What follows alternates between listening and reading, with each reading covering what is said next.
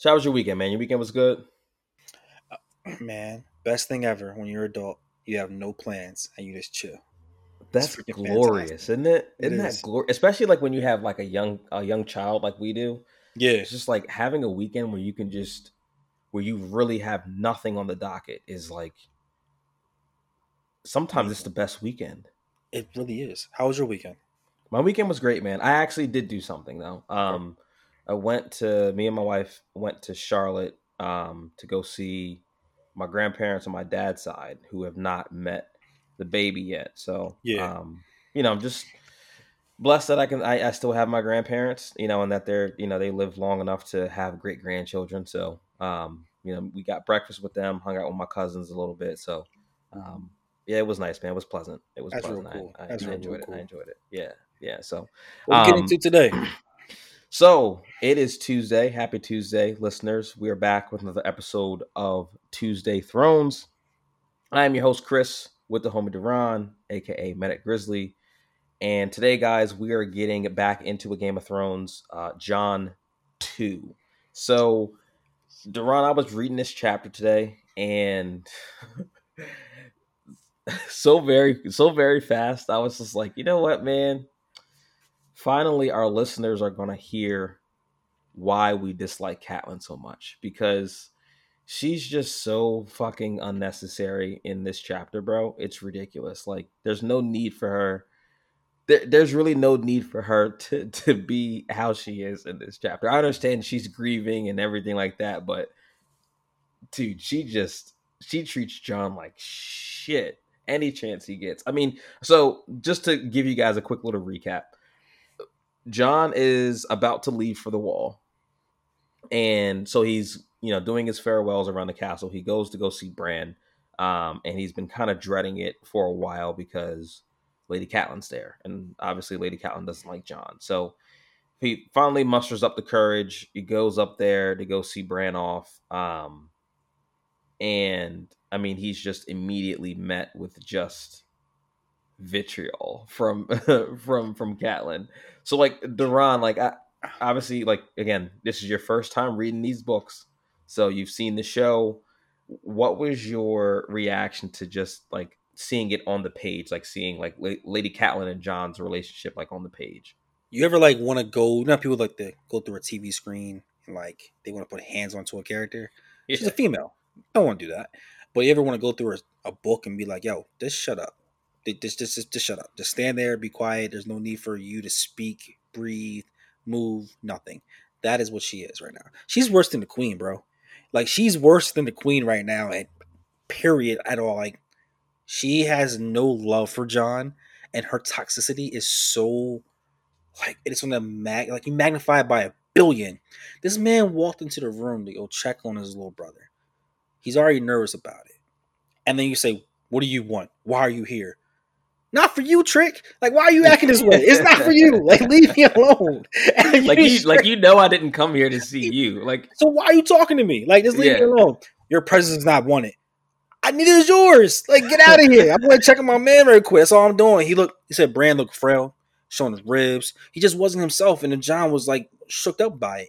He doesn't have time to manage dealing with one, he's going to the wall. Two, he just seen how everyone was interacting in the ball and how he was the outsider. He already knows he's not wanted here. I don't want to deal with you too, man. Get out of my face.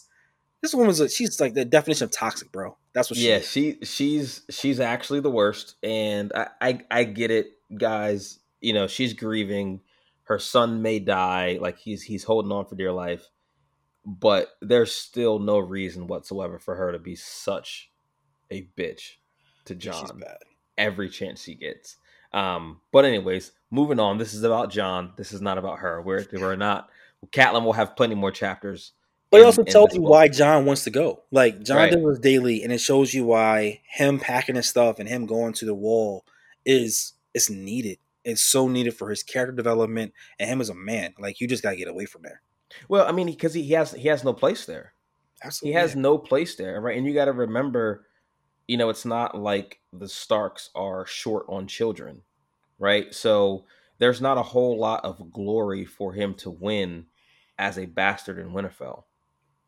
I mean, and we've seen, bastards rise high in the ranks on the wall, or at least, it's been alluded to in previous chapters that we've read when he was talking to his uncle Benjen earlier. Um, so he feels like that's really his only path here. So I mean, it's sad, it's fucked up, but I do like that John stands up to her. And Yeah. she's like, do you want me to call the guards? And he's like, call them, you can't stop me from seeing them. And I was just like, good for you, John, good for you. About And damn like time. you see the maturity in him growing, because he even says, like, when he's thinking to himself, uh you know her saying that before would have made him run away, would have made him cry. But Mhm. he's about to be a sworn brother of the Night's Watch, so he can't. You know what I mean? He's got to show some. He's got to show some emotional fortitude here. And going to Bran, I love how they kind of describe his current, like, physical state. Mhm. Um, because on the show they just have him there like he's sleeping, like his eyes are closed. His eyes are actually open in the books, so he really looks like he's dead. Yes, If it wasn't for his chest moving up and down when he's breathing, you would assume that he's dead. I mean, absolutely. he's lost all his weight. I mean, and I love how George R. R. Martin describes Bran in these ways. They said he looked half a leaf, and saying that, like, he had bones, tiny bones like birds, right? And there's the foreshadowing there, right? Because we talk about, the leaf, and like the leaves of, like, the heart tree or the weirwood trees, and of course, the implications for him meeting the three-eyed raven, and becoming, the pretty much the second coming of the three-eyed raven, or at least what we think he's going to be in the books moving Yeah. forward, right? So I love those little tidbits, and those are things that I feel like you catch the second and third time reading, where, Yes. right, because it's like how it's like, okay, like he's using these descriptions purposely to kind of make similarities between, who he is now as a little boy and who he's to become later. Like, the foreshadowing in this book that George R. R. Martin does is nothing less than stellar.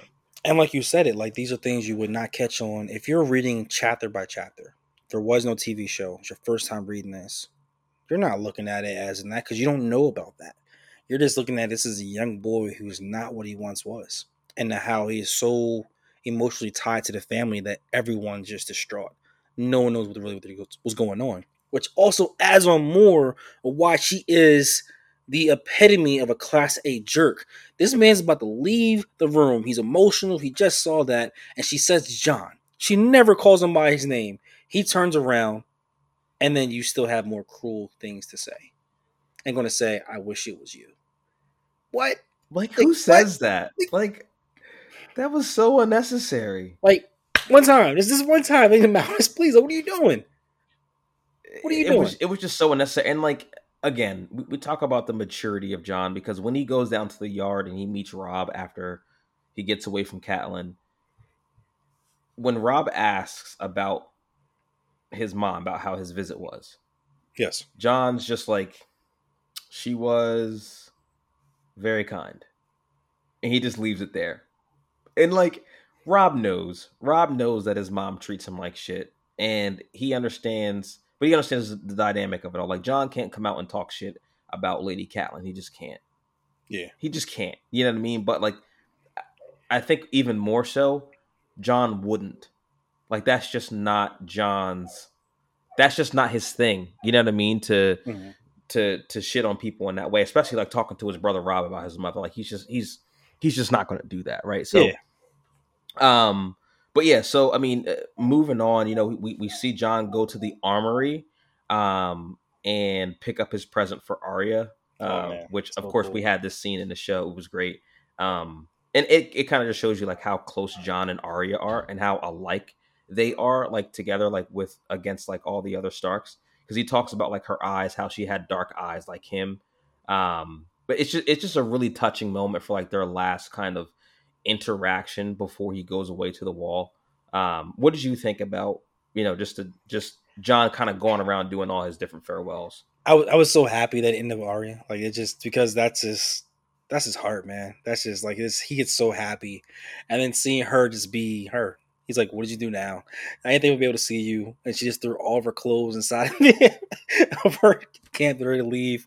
It's not lady like it's that's not who she is. Like accept who she is. And Jon and they both have this dynamic where I see you, and it's just really cool. And then they start talking about, "Hey, I got you a present," and just see her eyes light up again. It's like this pure joy of him just dealing with this madness of this woman, to him having to be the humble, mature leader and not say anything bad about the lady of the house, to now that having someone actually loves him and he can be himself.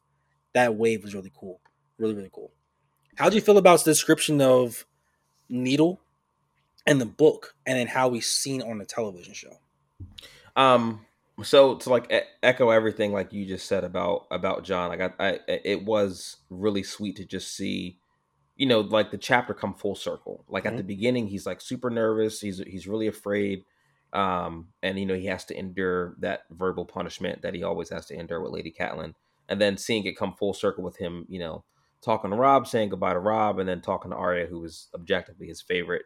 Um, as far as the description of of like the sword, I think the show did a pretty good job of like bringing that to life. Mm-hmm. um it's again, it shows their connection, that like he knew her, he kind of knew what weapon would work best for her. Mm-hmm. But also too, that she would want a weapon, right? Because remember, she is not supposed to have a sword At all. at all, you know. So for him to even like sneak this in for her, and to have the armorer of the castle do it, it Mm-hmm. just goes to show you that like how deep their relationship is, like how close they are, that like even the armorer would be like, sure, yeah, I'll make it, I Yeah. know who you're making this for, I'll make it. What I mean? It's a cute little gesture. And how they both were like, "Hey, you can't tell your sister. You cannot Yeah, tell your yeah, sister." yeah. I Like thought that was hilarious because like they both are just like have accepted that Sansa's a prude, and they're just like, just don't this. tell Sansa anything because she's gonna fuck it up for everybody. Yeah. And Yeah, she was like, you can't cut someone's head off, but you can do a lot of poke if you're fast." I am fast. Just like yeah. the I can be reaction to it. fast. Yeah, Yeah. That's yeah, so cool. It's like the yeah, big brother, little sister vibe that you really appreciate. yeah. I'm looking forward to Another seeing them.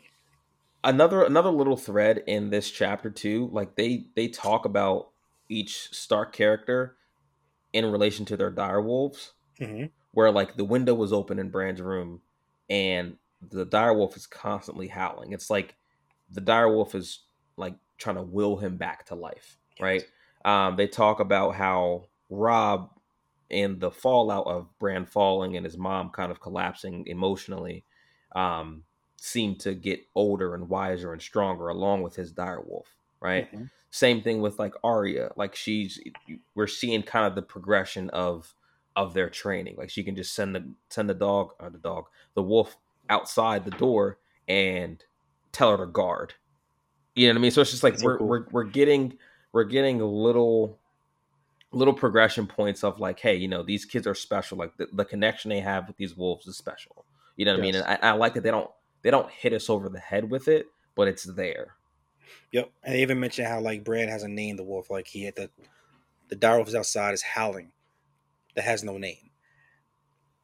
We're talking about some stuff in the future. What's going Right. on? Like this man was brilliant on the writing. This is about to be. It's about to get some heat. Like the Yeah. next chapters are about to like tune up a little bit because now like we have a whole cavalry headed towards the wall, and that cast that we have there, the dynamic of the next couple of chapters. I can't wait. Yeah, no, I can't wait either. And again, guys, we do this every Tuesday on the New Block Nerds podcast. Don't forget to follow us, like, subscribe, tell your friends, leave us a comment, let us know what you guys thought about this chapter, or any other chapters that we've done before. Again, we're going to do this every Tuesday, covering a Game of Thrones, every single chapter. Next week, we are back in Essos with Daenerys. Super excited about that. Always excited for a Daenerys chapter. But that is it for Jon II, A Game of Thrones. I've been Prince. Duran, it's a pleasure as always, bro.